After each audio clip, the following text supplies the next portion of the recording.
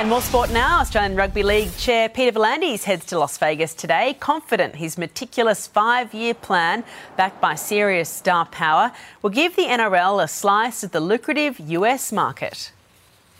This has unlimited potential for the game, especially financially. It could generate tens of millions, if not hundreds of millions, over a period of time. The NRL's Vegas season opening doubleheader kicks off this Sunday.